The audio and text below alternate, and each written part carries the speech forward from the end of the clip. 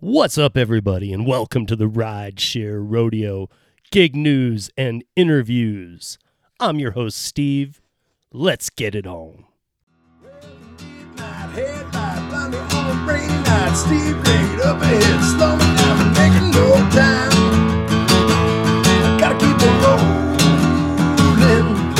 Those windshield wipers slapping out the tempo, breaking from the rhythm with the song on the radio. I gotta keep it rolling.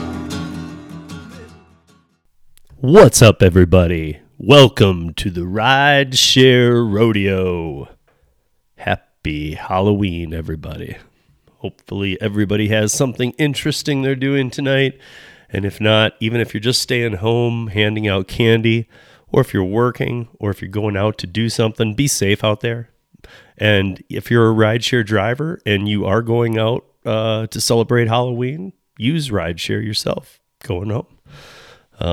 Don't drink and drive, guys. I was in the bar industry for a long time. Period, don't drink and drive. But on these holidays, be extra careful. Because if you're used to having a drink and being of the legal limit, and driving after one beer and a glass of water, this is a night where they are on the lookout for anybody.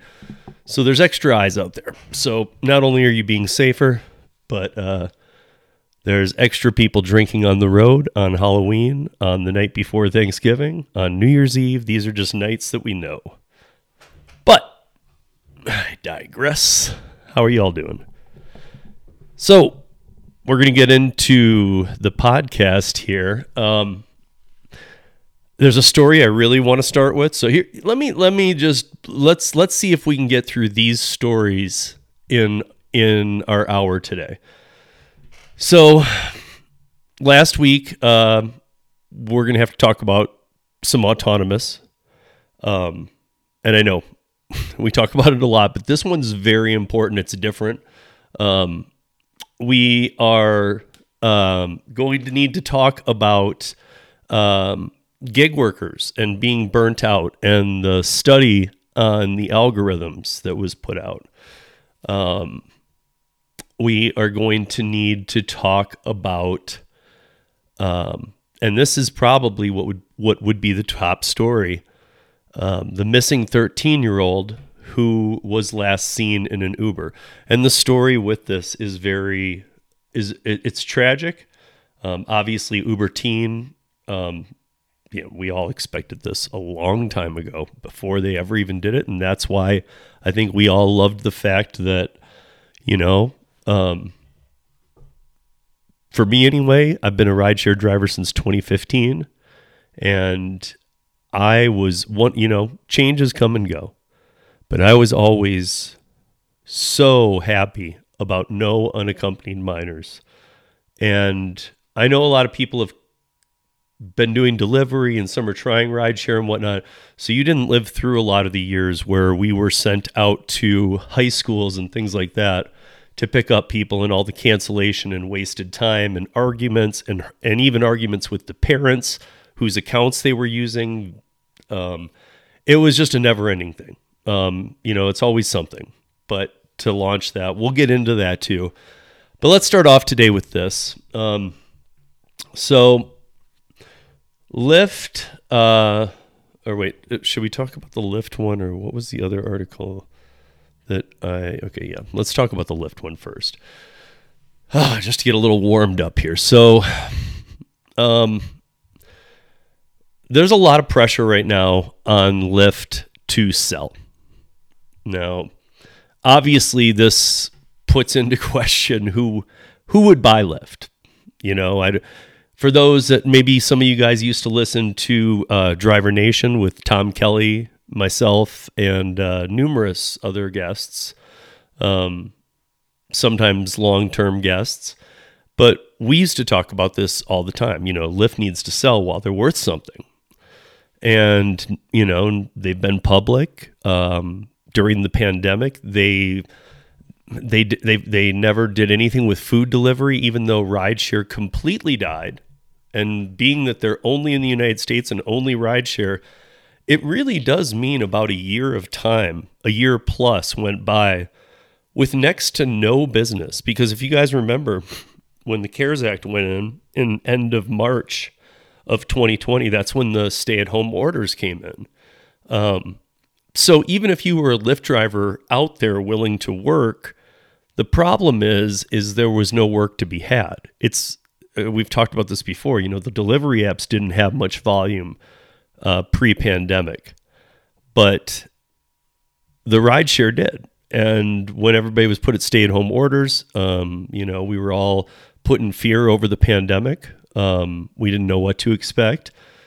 No matter what you were doing, if you decided to get out there and hustle and work delivery or this, that, or the other, no matter what you were doing, most likely, if you were one of the people out there out and about working, you didn't decide to start up rideshare.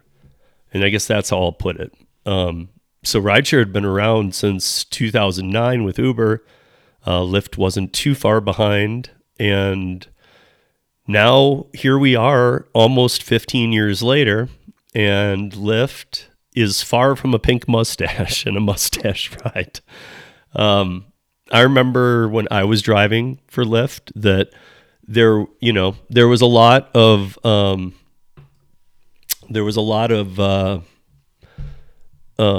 changes that Lyft went through. And I remember I was a Uber and a Lyft driver before all the other apps were even around.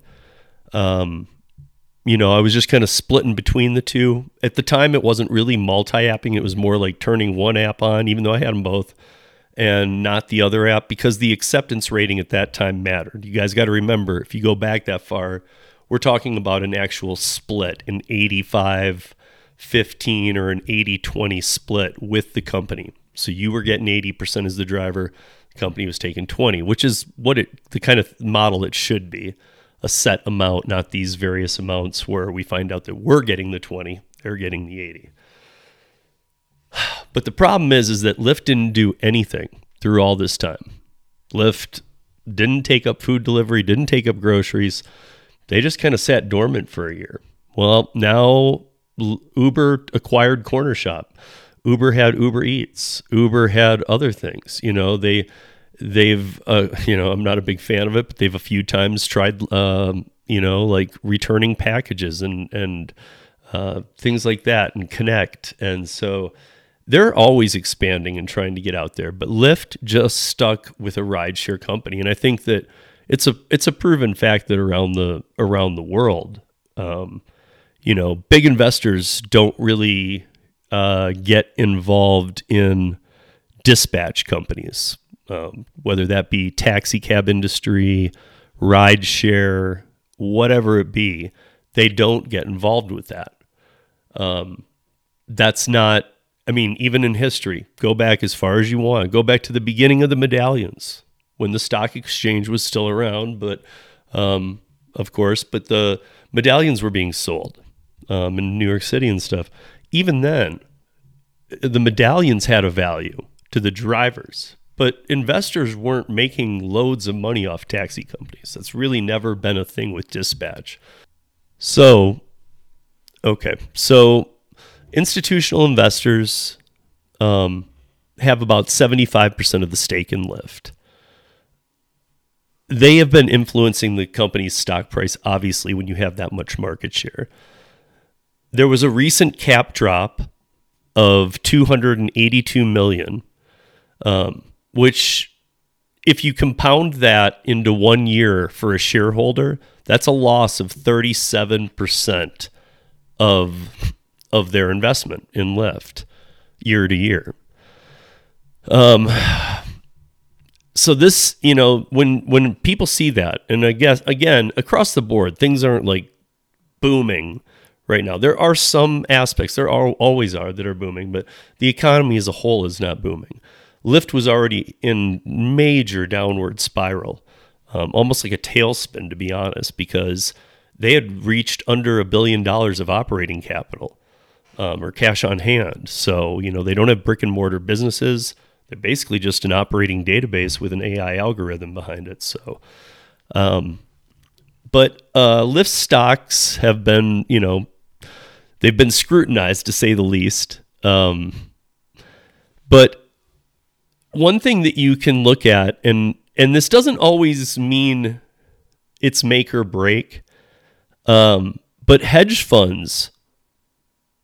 So hedge fund people, if I don't want to get into what hedge fund is, but think of it, let's think of it, because a lot of people have different meanings and there's all kinds of intricacies, but overall, just think of it as like day traders. They're getting in, they're getting out. They're flipping things through the day.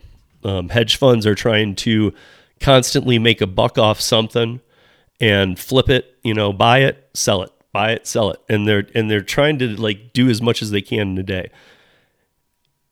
Almost all stocks hedge fund people are in on. This is one of the rideshare space specifically. I'm not talking about DoorDash or any of those, but rideshare. A lot of hedge fund people have stepped away from those because I'm sure you guys have seen articles that say, Lyft is a buy, Lyft is a sell. The next day, Lyft is a buy. The next day, Lyft is a sell. And they're coming about from all kinds of good publications. The problem is that nobody knows how to really read these. And even the hedge fund people have stayed a little bit clear because the performance is at a minimal unstable. So what does that mean? Well, I think it just kind of, it underscores the importance of these large shareholders and their potential impact on the ride-hailing company's future trajectory, really. Because, listen, if they're not investing in these, then you're really counting on the 75% of the people who hold the major stake, the institutional investors. And even they're starting to get, here we are rolling up on the holidays. And when you compound the recent market drop for Lyft to 282 million, and again, compounded, 1 year shareholder loss of approximately 37%. That's huge. I mean, if you think about that. Now, obviously, these people have a lot of money. They can invest, and they probably have other ones that are making them money and ones that are losing. Overall, this year has been tough. But at the same time, if they have, let's say all their portfolio isn't doing that well, 37% is still extremely high, even in the economy that we are currently in.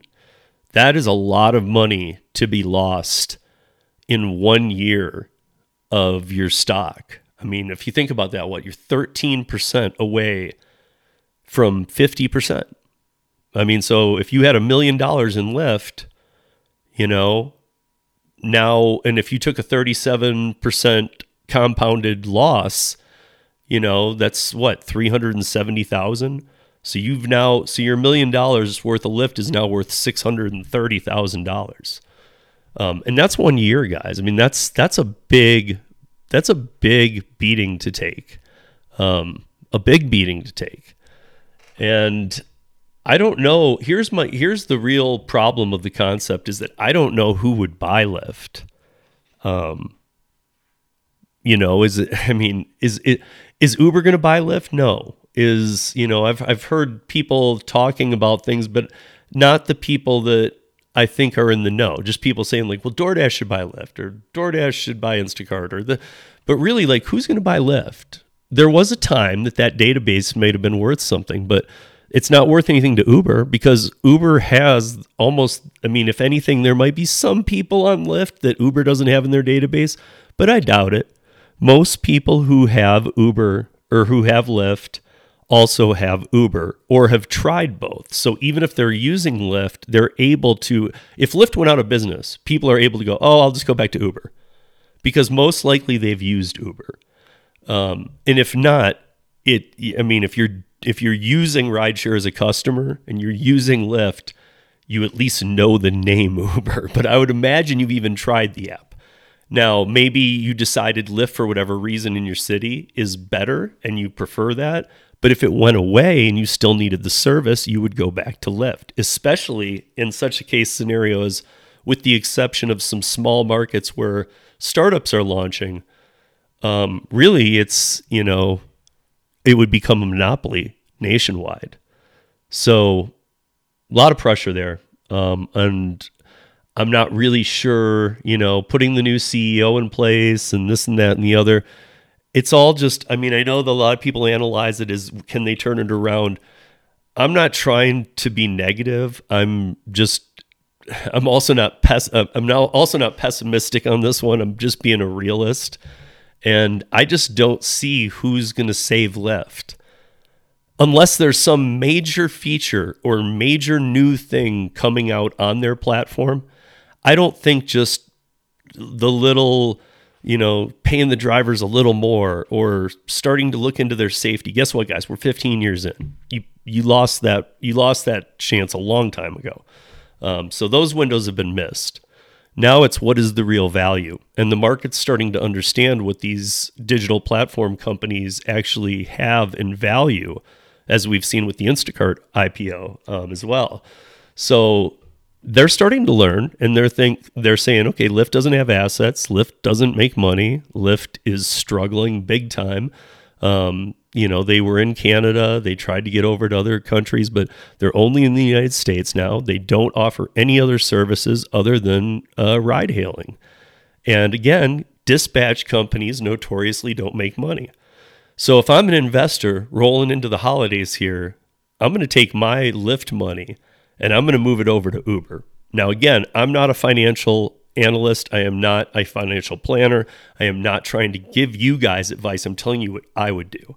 If I had stock in Lyft and I had to keep it in rideshare, or I was going to keep it in rideshare, I would absolutely sell that stock right now and move it over to Uber, because Uber is not going anywhere. And there's a very, very, very good chance, especially somewhat dependent on the economy, on whether Lyft can make it or not. Because now they've fallen down to levels of it's going to be hard to operate with that little level of money.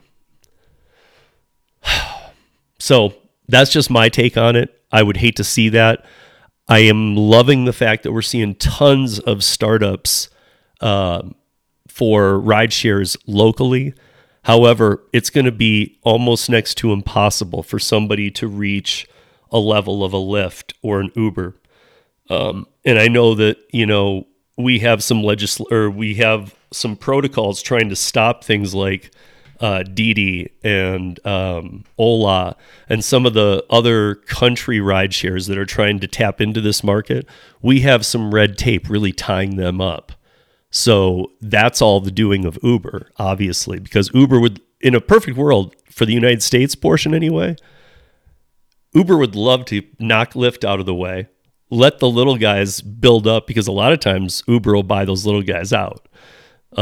So my hope is that some little guys have plans to move to other markets and we start seeing some other ones build out, because we're going to need competition. But I'm just not sure it's going to be Lyft. And and if one of these other worldwide ones gets here, that's great. But I just don't know that when or what that'll happen. So I guess it'll be kind of a wait and see thing. It always is. But I am feeling less positive about Lyft right now on October 31st than I ever have. I really don't think that they can do this. Now, please, Lyft, prove me wrong, because I would love the competition, and I love you being in the gig economy, and I think it's needed too, because otherwise all the Lyft drivers, what are they going to do? They're going to go over to, they're probably already using both anyway, but they're all going to start turning on Uber, and that's going to almost, 25 to 50% oversaturate your market beyond oversaturation. So there's a lot of factors going on, but hopefully Lyft has a plan. The problem is that I haven't heard it yet. And I have people who tell me things before they hit the news. I have, sometimes they don't hit the news, or sometimes they don't come to fruition, but I usually am like hearing about the ideas going on, and there's really nothing going on at Lyft. They talk a big game about helping drivers. That's really not happening. Safety of drivers is always, to me, that's always a joke on both platforms, because I think they use that as a talking piece and a marketing ploy to get more people seeing them in the news. Like, oh, we're doing something for safety. Because if you notice, it's things like sound recording and stuff, and it's Like right now, Uber's talking about like, well, hey, we're recording inside the cabs now. Well, that news is really only catching the attention of new drivers. I've been around since 2015. That story has been circulating for 5 years. It just circulates in rotation. It's like it'll circulate for 2-3 weeks, then it goes away for a year, and then it comes back, and they make it sound like this whole new program. Like, hey, we never thought of this before, but we're going to do this. And really, I've seen that story come back around 3-4 times. And it's just to keep their name in the news. So you got to remember, a lot of these companies do have affiliation with news outlets. So as I often tell you guys, you can go to ridesharerodeo.com, which is AKA UberLiftDrivers.com. And you can see all these stories and more post daily on there about everything gig economy. But I would always tell you guys, if you see even on there, if you see an article and you're wanting to deep dive it a little more, just copy the name of the article, the title of the article, and Google search it. See some other publications that come up with that same story. And, not like AP circulation style ones that are just republished, but look for ones that are written in a different perspective and see if you can see if like they're aligning or if they're night and day different. I try and post stories on there that I find interesting and that I've kind of done that with. So, but I want you guys to feel comfortable. Make sure you're doing it too. So let's talk about this for a second. So this Uber teen, right? I hate this story so much. It's just not okay. So, and as you're going to hear here, I think what they're trying to do very much is not, clearly Uber's not saying anything. They're treating this differently because it's a 13-year-old boy. But I think we're going to find out that this was an Uber teen ride. So so we're talking about Washington, D.C., okay? Police are asking for the public's help to find a 13-year-old boy they saw or they say was last seen in an Uber in Northeast D.C. The Metropolitan Police Department shared a flyer for critically missing person Ronnie Lyons Jr. early Monday morning. He is considered critically missing because of his age. According to the police, Ronnie was last seen Sunday night around 9:30. He was last reported to be inside of an Uber ride at the intersection of New York Avenue Northeast and New Jersey Avenue Northeast. Now, earmark that for a quick second because we're going to come back to it. The circumstances of his disappearance have not been made public at this time. So, again, we're going to come back to this. So, the boy is described as 4 feet 8 inches tall, 65 pounds, brown eyes, wearing a white t-shirt and with a black hoodie, blue pants, and gray New Balance shoes. So if you do know anything about this, you can contact the police department at 202-727-9099. Again, 202-727, 9099. But here's the thing, guys. So now we back up and we go to he was last reported to be inside an Uber at the intersection of New York Avenue Northeast and New Jersey Avenue Northeast. Okay, well, it's one thing if somebody said, I saw him get into an Uber. After that, I don't know. But it's not like somebody was standing on the curb and saw him go by in an Uber. So what am I led to believe here? I am led to believe he's using Uber Teen because Uber doesn't want to comment yet. And obviously even the news can't push yet because this is a missing teen. This is like they call it, and it is a critical case.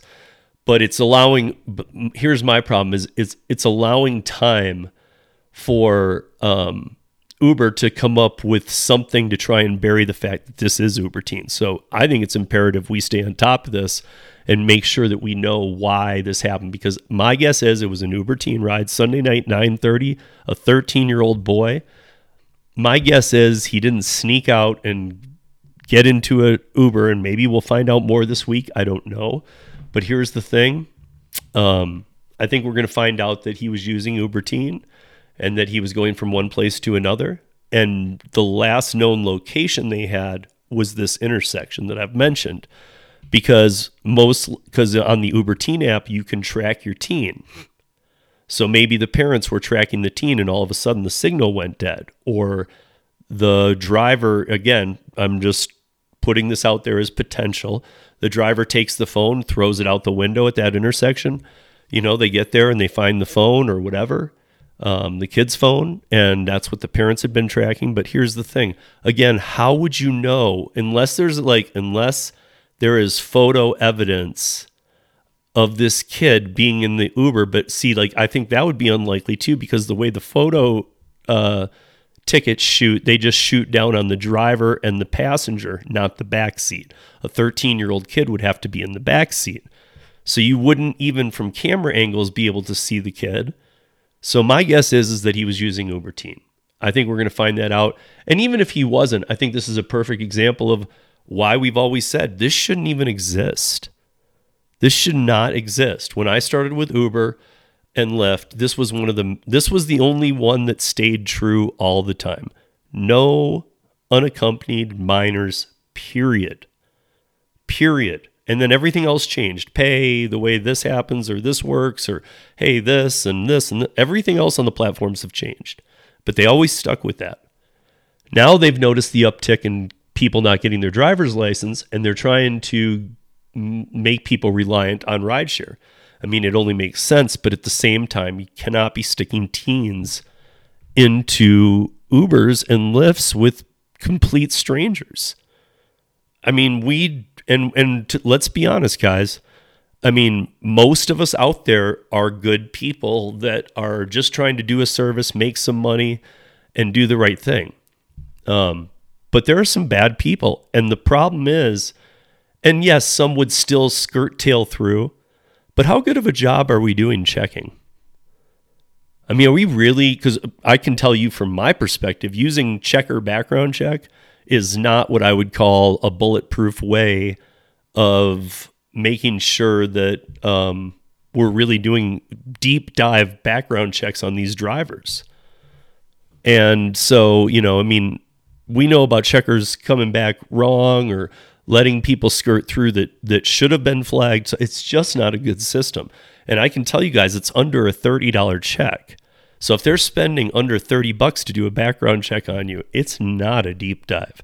It's basically just to make sure that there's not felonies or something, or things that they would absolutely need to know about and say, no, you can't onboard to the platform.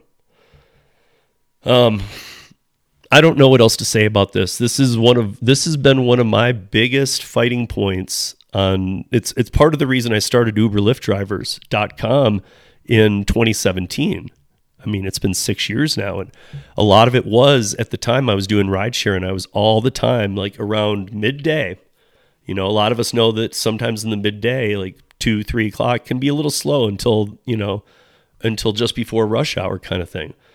But around here in Denver, and I know a lot of other big cities too, we would get pings to go to the high schools all the time. And what kids had done before Uber Teen was they had downloaded the app to their phone, and it was their parents' app. Most of the time, if a kid came up to the car, so I would always just turn my dash cam onto the window, lock the doors, and I'd sit at the school and say, no, I need to see that you're 18. I'm not taking an unaccompanied minor. And these were kids who admittedly said that, oh, I'm 16, 17 most times. Sometimes they tried to play it, but for the most part, they'd be honest. And then when I'd say, well, you can't take this without a parent, they would have their parent call me. And so I'd be sitting there, and this was all to get, a $5 cancellation fee? I mean, come on. This was more to make the point. I figured as a parent, if I talked to other parents and said, because look, some things just get by us. So it's not to make people feel dumb. Why didn't you think of this? Why would you put your kid in an Uber? But at the same time, I wanted people to know. So when the parents would call, I'd say, listen, we are not able to take unaccompanied minors. It's for insurance reasons. Our insurance doesn't have us. And I would tell them, and even Uber and Lyft don't have you. So if anything happens to your child, it falls on us, the drivers. So I said, for that reason and for the reasons of the community standards of rideshare, I cannot take your teen. And I've had parents get very upset, because obviously they're at work, they're counting on their kid to get this ride home. And as a parent, I can tell you, in those kind of situations, you start scrambling. Who else could pick them up? What else could I do? But if you're just like, I'm in a meeting, I cannot figure anything out, you're going to kind of like try and negotiate with this rideshare driver. But here's my thing, like, who cares what you're doing? Shouldn't you be able to drop it and either go get your kid, tell him to stay at the school till you get there? I know it's not ideal, but we all as parents need to be willing to do that. I mean, and so here's my thing. Here's the biggest part of it, though, is that why on earth, and I understand that it's a business thing, but it was like the one thing where Uber and Lyft showed that they actually cared was not letting minors in the car. And by doing this, they literally are like, listen, our business is down. We need to make a profit. We have decided to roll the dice. And they know that many of their drivers are foreign, speak different languages. The dialect can sound much different from other people's dialect. So they might be saying something that's not mean, but it might come across as mean or harsh.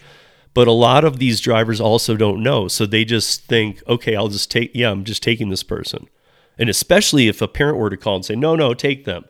A lot of times the translation isn't even that good. So it's like, okay, well, all right, fine. Well, that driver has no idea what he's being put under.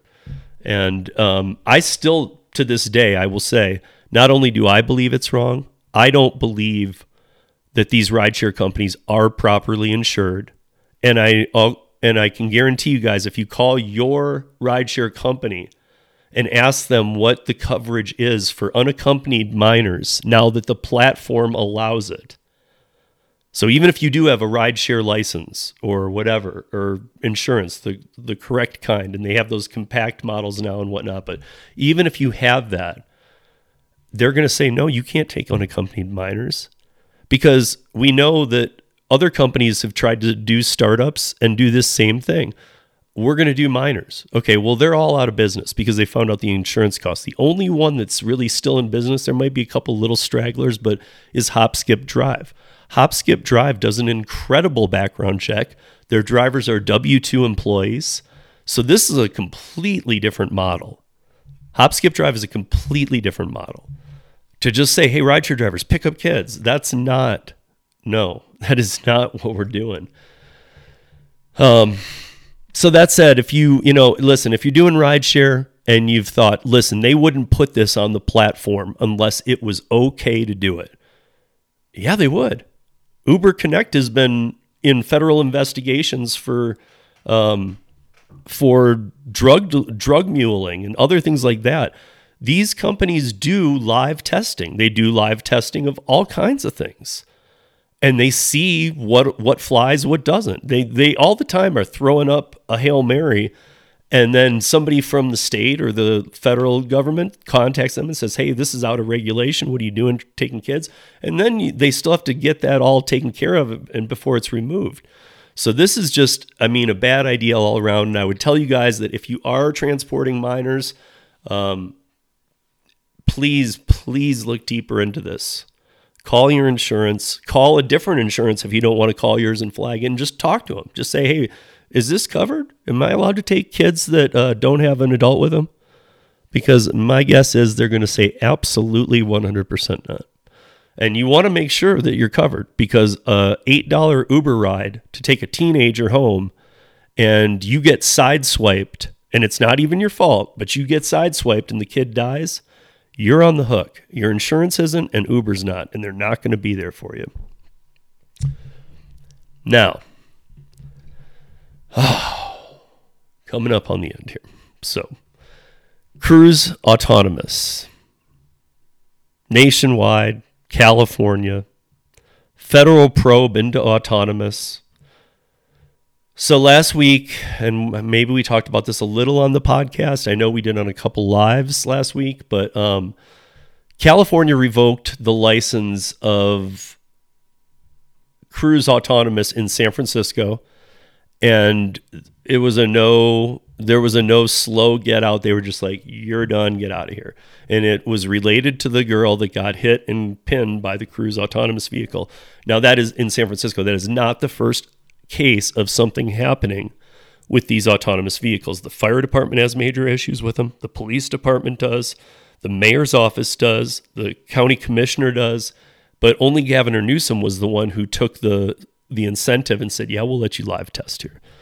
So everything's gone wrong. Sex in the cars, putting cones in there, just things they get stuck in intersections. You can't name the amount of issues they have. We know that most of the components on the autonomous operate, and I actually went and got this number because I always say 70, but depending on the component, operate, and I'm going to be nice here because it's actually like 77.8 is what I read, but operate between 70 and 80% efficiency. That means the LiDAR, which detects if people are around. We know the LiDAR fails in snow, cold weather, rain, hail. These are so weather. They don't work. Look, we're so far out from true autonomous. I was glad to see this happen. Now, Cruise is based out of Texas, and they operate in Austin too. In Austin, there has luckily, knock wood, there has not been a fatality or anything like this person getting pinned or like that. But what they have had is a lot of congestion. Now, in Austin is where I was talking about that there's a lot of like these Cruise vehicles, and you've probably even seen maybe this on the news or whatever. They get jammed up in an intersection or trying to pull into a parking lot, and they can cause traffic jams for hours trying to get these things out. So again, having autonomous vehicles operating in a very small percentage of vehicles that are predominantly like 99% plus in any market that they're in are operated by humans just doesn't work. How is autonomous supposed to gauge human nature until it like understands it? If we had to go with autonomous today, I would say we have to have a model of all autonomous or no autonomous. Maybe there's a day down the road where, autonomous and people can mix. I don't know. I can't look that far into research. Nobody can. We just don't know what you'll come up with. But to me, the two right now definitely don't work, and we know the components don't work.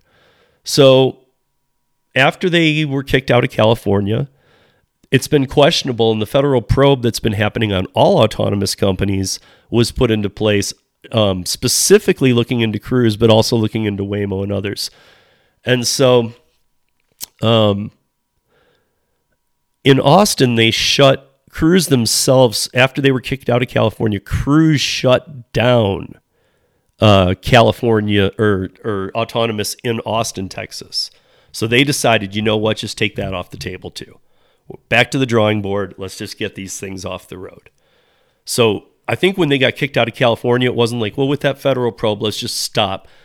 I think it was a clear example of, we know that we shouldn't even be testing these. We just know these cities pay us a lot of money to let us test these dangerous vehicles live with people. And that is at point blank. They get paid a lot of, these companies get paid, or these cities get paid a lot of money to let these companies in.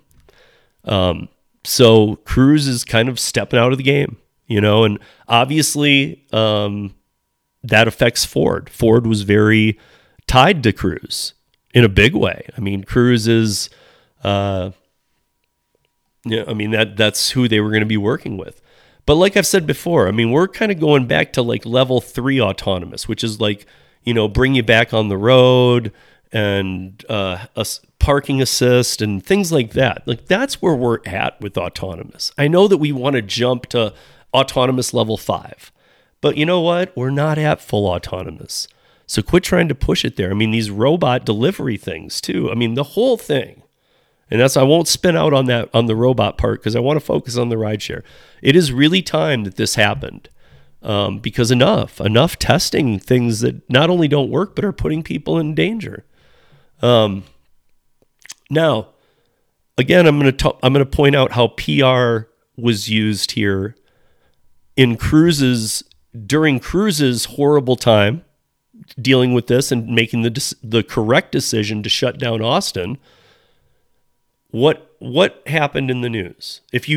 Last Friday, if you Google searched rideshare, Uber, or Lyft, you might have seen an article about autonomous. But my guess is it was on Waymo autonomous in Ubers because they took advantage of this. Because if you Googled autonomous rideshare on Friday, all you saw for the first 3 pages were Cruise Autonomous being shut down by federal probes. What happened in San Francisco? What happened with the girl being pinned? What happened with the car that sank into the cement? What happened with the car that blocks, or the cruises that have blocked the firehouses that the trucks have literally had to plow through? The fire trucks on calls. That's what the news for 3 pages of Google. Most of us probably don't go past a first page Google search very often. But the first 3 pages, if you did autonomous, was that. If you went to Uber or rideshare, it wasn't even just Uber news like normal. It was 2 to 3 pages of Uber and Waymo taking advantage of this. To me, it's the federal probe is still going on, and that involves Waymo. Don't think that you're out of the... you guys aren't in the clear, But so what did they do? They decided, you know what? Let's throw it all at the wall and see what sticks. And they did. They're tripling down in Maricopa County. Maricopa County is Phoenix, Arizona, and now in the Phoenix, Arizona area, and I'm talking about all of it. We're not just talking about paths from the airport to this or that or whatever, but we're talking about all of it. The whole Phoenix area is the purple map now. And when you call for an Uber, you might get a Waymo driverless. My feeling is that at the same time when California kicked out Cruise, there was a push to get Waymo into LA, much harder than they are.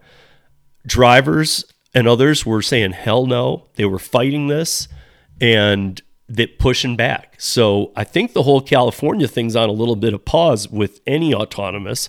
So I think, clearly the biggest market for Waymo is Phoenix, Arizona, and it has been for a while. Phoenix is where Waymo One operates. For a long time, if you wanted to go take a Waymo autonomous, you had to be somewhat involved with the Waymo One program. I'm not saying you had to work for them. I don't really know what it took to get into the Waymo program, but it wasn't as easy as Uber. You couldn't just download the Waymo app, put your credit card in, and call for autonomous vehicles. You had to have NDAs signed. You had to do this, that, and the other.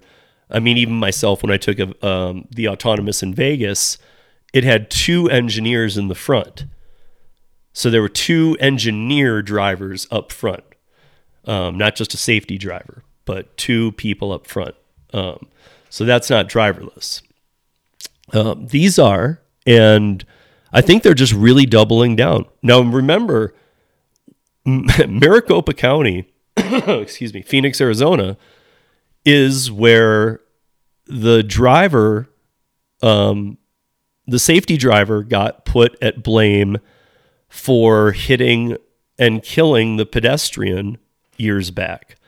Now, it was the car's fault, but they were able to pin it on the safety driver who was making, $25-30 an hour, and then had to incur legal bills for 4 years and whatnot and all kinds of screwing around. But now here they are again in Maricopa County, where they're not very well accepted anyway. And again, why would they, let me make this clear. Why would they be in Phoenix, Arizona, of all places? Because Phoenix doesn't have, yes, they have some hard rains and whatnot, but you could just shut down the cars for a few hours during those. But they don't have snow. They don't have this. They don't have the other. A lot of weather factors don't exist in the desert, so it's a good place to test it. However, where people live is not a good place to test it. So they're throwing everything at the wall, and they're saying, we're going to allow autonomous now. And they're using the PR And all we can do is stay fingers crossed that, like with this 13-year-old boy, when they did the Uber teen and decided, hey, we'll just let teens ride now, even though that's always been against company policy. We'll just let it happen. Okay, well, now we're seeing some fallout from that, and we're going to see more if they keep allowing this. But now it's the same thing with these. Waymo wants to operate and allow you to hail driverless cars through the Uber app. Well, I don't think so, because again, checkboxes are becoming a thing of the past. So just saying I accept the terms of blah blah blah. Like, if they're not having you sign some kind of NDA, I'm not sure those checkboxes are going to hold up in court, because to be honest, judges are getting pretty sick of those, and we've seen that in California. Where they're allowing the sexual allegations case to now have 93 people's claims go through in one court under one judge. That kind of goes against the terms of service, which has always been you need to go to arbitration. Well, this one judge is letting it happen. So I think we're going to see more and more of that. Judges starting to step around. No, that checkbox doesn't do it for me. I'm going to require, they're going to start having their own interpretations of this, which we've been seeing coming for a while. So, as interested in the driverless stuff as I am, I don't know. If you're in Maricopa County and you do happen to take one, I would love to hear from you guys. Even if you're somehow listening to this and you're a passenger, or you're a driver who knows a passenger who has taken an autonomous once or twice, please let them email me, steve@ridesharerodeo.com. I really would love to talk to them. Because if you're down there and you get one making you feel special, like you've been selected to ride in an autonomous vehicle, would you like to do this? Look, you're not going to be the one to legally get screwed, but you could get injured, hurt, or be involved in somebody else getting hurt. And I guess that's really where I'm at. Would you want to be in the back of an autonomous car if it hits and kills a pedestrian or a child, for God's sake? Would you want, even though it's not your vehicle, you didn't do it, that's pretty scarring. That's something that's not going to go away. You're going to remember that even though you're not the operator of the car, it's not your fault. That's going to change your life. So I would say don't take those cars. Look if they're operating at between 70 and 80% efficiency, and those are just the parts, and then the AI combined with how it does with human drivers, which you don't know what to expect from a human driver, it just doesn't work. And the way that they handle them, like none of us know what to expect from a human driver. Somebody could spill coffee on themselves, swerve into your lane, and you're going to have to do your evasive driving however you would. But the bottom line is, at least you are able to do it. The way that these cars are trained, they're like trained to try and stay on the road. It can cause bigger problems. It's like that lady being run over. She was hit by the other car, but the LiDAR didn't tell the system to stop the Waymo car even before she was hit. That car should have, if autonomous was working, a good sign of proof would have been if that car had stopped before it ran her over. Because it saw her crossing not in a crosswalk during traffic. The cruise just should have stopped, but it kept going with the pace of traffic, even with this person crossing. Now the driver in the other lane did hit her. She came in and it ran her over. So we've talked about, wasn't it the first driver's responsibility though? Of course. That was a hit and run, but the cruise could have stopped beforehand, not on top of her. Which leads me to this. Are gig workers deeply burned out by the algorithm? So on October 25th on uberlyftdrivers.com, ridesharerodeo.com, there is an article about this. Go check it out. It has the basic summary in the beginning of the article on the website, and it gets into it gives you what they're going for in the summary. And then it has the first part of the study. And if you want to see the complete thing, go to the bottom, click it. It'll take you to the complete study because it's very interesting. But yes, the algorithms are burning people out. And without getting too far into the details of it, it's kind of proven in this. There are some other things that are proven though too, like, does it keep your positive attitude up? And some of the gamification that I hate has shown that it does. So some people have their positive attitude kept up on the hope of better rides. But those hope of better rides lies in the fact that you hope that, and what the real hope is that you hope that algorithm happens to randomly spit you the good rides. Do I think the algorithm's out to get people? No. There might be certain drivers that that drop beneath hit a bad rating, like one of the lowest that they'll accept kind of thing. Maybe that does affect it. Who knows? But there's other factors that we don't even know what the fact is. But they don't know. An algorithm doesn't know your name. It just recognizes you as a data point. So it's sending out things to these data points. It doesn't go, that's my favorite data point, I'm going to get all my good offers to him. That's not how it works. So there's a lot of behind the scenes stuff going on here, but gig workers are burnt out. And one of the things that the study shows is that the burnout is deep too, because it talks about not only the hours like let's say that you work DoorDash for 10 hours.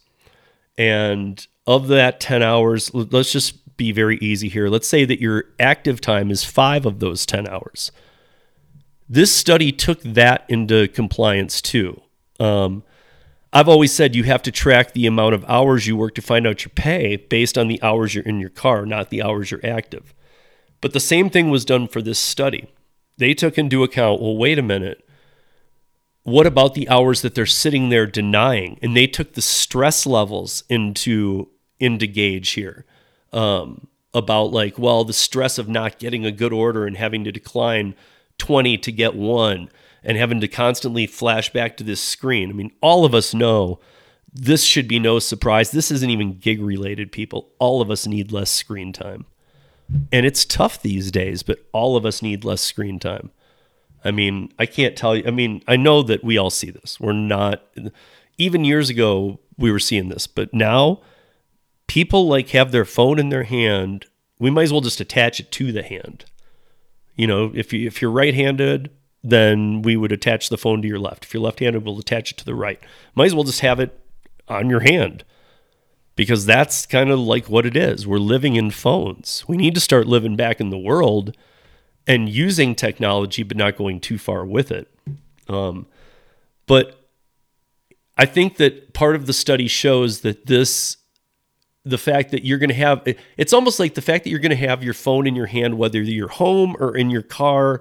Why not be in your car and be working? Because that stress does lead to way higher chances of accidents, this, that, the other, that you'll doze off.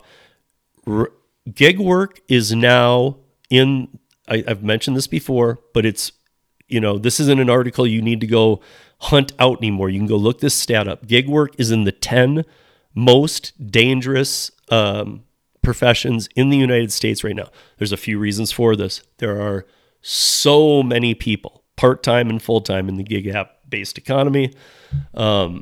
So many. So that makes, first of all, the numbers are so high that, of course, most likely that's where the most incidents will be.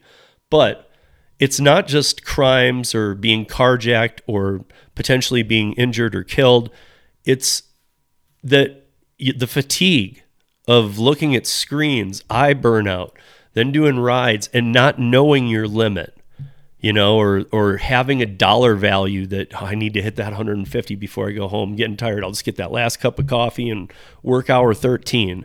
No, you can't do that. And you can't do that day after day. It is starting to wear on people, and they are noticing this. And even part of the study, deeper into it, goes in to say that even people, it was shown that people who do this 60 hours a week on the apps plus, some of them upward of 70, 80, if given 5-6 days off after, even when they come back, the drain comes back in them. Even though they feel energized, the drain of it, if they're a veteran, comes back into play. It's almost like muscle memory. It's like your brain is kicking into gear of like, oh yeah, this is this again. And so, I don't know. We need to be overly careful. If you are doing gig work, do not text and drive. There are so many apps to help you with this. You guys, I mean, really, take a look at this study, but the burnout is becoming very real. And if you're working crazy, crazy, crazy hours doing gig work, I can say this. There is seasonal work. And again, you guys might be going, oh my God, don't tell me to get out of the gig world. I'm not. I'm saying that if you need to take a partial break, there's like seasonal work, other things where you can be independent. You can be an independent contractor and you can still do some gig work. But now you can do it on your terms. So I'm trying to get to a point where I'm trying to, I'm not saying that you'll influence it, but teach the algorithm a thing or two. If it's always slamming between 5 and 8 in your market to do food delivery, then work 5 to 8 and have a side gig through the holidays to see if these gig apps pick back up or when they do. The economy's down too, guys. I mean, this is not gig app related only, but like I've always said, multiple streams of income anyway. So why not diversify a little bit? Even if it's like, whatever it might be. Let's say you have an opportunity to sell some Christmas trees through the season. Well, do that. You might be like, dude, I'm not looking to stand outside and make a living selling Christmas trees 1 month a year. No, you're not. But the economy is pretty bad. So if you can do that to help get you through and reduce your time in the car, all the better. Anything you can do to reduce your time in the car, especially those down hours. Like I got to tell you, doing last mile courier apps like I do, I don't mind doing the long hauls and the long orders and stuff because I know when that's done, I'm going home. So in my head focuses differently than sitting there waiting for pings and hoping on $2 base pays and things like that. I see these like bigger dollar offers and I say, okay, well, I'm going to take that. And it might be a long haul. It might be, whatever. But bottom line is that, I'm basically seeing a big offer. I'm doing it. And then if I see more, I might do those. But I also know when to cap it and quit. And I usually have made as much as the people hustling around town. So the other thing is the wear and tear on your car and the wear and tear on you around the city is much tougher. And I'm not saying last mile is for everybody. Sometimes it involves carrying massive amounts of weight and things like that. So it's not for everybody. But start diversifying even your gig work portfolio, other things, whatever. That said, about diversifying, check out Paraworks, you guys, and Parapass. Lots of good orders coming through on Paraworks. Parapass is still being built out in most markets. It isn't mine, and it is allowing you to skip the line with onboarding to certain apps. It was only 1. Now it's like 3, and it depends on your market. And Fuda in Chicago, and there's so many different ones that we're working with now that the orders that are coming through are pretty good. We might start getting into some other spaces here soon. Right now, it's mostly catering orders. And with that said, I want to tell you guys about one last thing. This Thursday at 7 p.m. Eastern, 4 p.m. Pacific, on YouTube Rideshare Rodeo or YouTube Para Gig Smarter, you can see Chris Heffernan, who is the CEO of Delivered, a last mile catering app that is taking a lot of markets by storm right now and paying much better than the DoorDash and other catering offers that most people see. And we're going to have Chris, the CEO of Delivered, on. And David and I are going to talk to him about the model this year, looking into next year, the markets they're in. But more than that, we invite you, the drivers, to come in. Now, you can come into the Para Official Facebook group. You can come onto Rideshare Rodeo YouTube channel. You can go onto the Para YouTube channel, and you can get in the live Q&A, and you can ask Chris any questions you have. So if you've ever been interested in Delivered or you're looking to onboard to that next thing, again, first, Paraworks. Parapass probably is not available to you because it's only in like 7 markets right now. So to most people hearing this, it won't be. It might be. Check it out. And at least touch it in the app and see if it is, or, let them know you're interested. But Paraworks is. So get on that.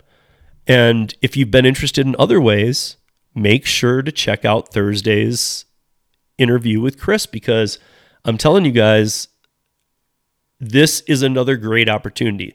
These are what we love, transparent offers, fully upfront. You see all the details, the full pay, no hidden tips, no hidden money. This is how much you'll make. This is where you pick up. This is where you drop off. This is how many miles it is. This is what time you need to pick up. All the details are there like they should be. There's no games and guessing, and that's how it should be. We love transparency, and that's how all these gig apps should be. So that said, catch that on Thursday. On Wednesdays, every week, catch The Last Mile. You can catch The Last Mile on YouTube, Twitch, and Facebook on the Rideshare Rodeo channels. You can catch it at 7 p.m. Eastern, 4 p.m. Pacific every Wednesday. And it does drop on the audio format every Thursday. So you guys, that is the week. And we're going to be following all these stories because they're kind of, sometimes we get closure stories. These are a lot of open-ended ones. This 13-year-old that's missing, we need closure to that. And I'm sure we'll have some kind of closure here soon because they're only going to be able to evade another day or two before they're going to have to say why this kid was in the Uber. Did he take Uber Teen? How was this done? The federal probe on all autonomous and what Cruise is up to. We're going to stay on top of that. As we go into the holidays, Lyft or gig worker burnout and the major oversaturation of orders and the lower order volume coming in. I mean, there's just too many drivers. There already was, but now there's not as many orders. So look, guys, it's not that the platforms are dead. It's that people are having to watch their money a lot more because it's not just the gig economy. Everybody's having to watch their money. So with that said, you guys, join us Wednesday, join us Thursday, and on Friday, of course, on the audio podcast, you will catch the R3 Rideshare Rodeo Roundtable, the one and only, coming up soon on its 2nd year, where we always discuss lots of great topics. So hopefully we'll be discussing some of these and some other ones. We're going to be moving into more of a topical-based type show. We will still cover the 2 or 3 or 4 top stories of the week, but we're also going to cover topics and what's interesting our panelists. So check that out. And you guys, be safe, earn smart, and we'll see you back here next week on Rodeo.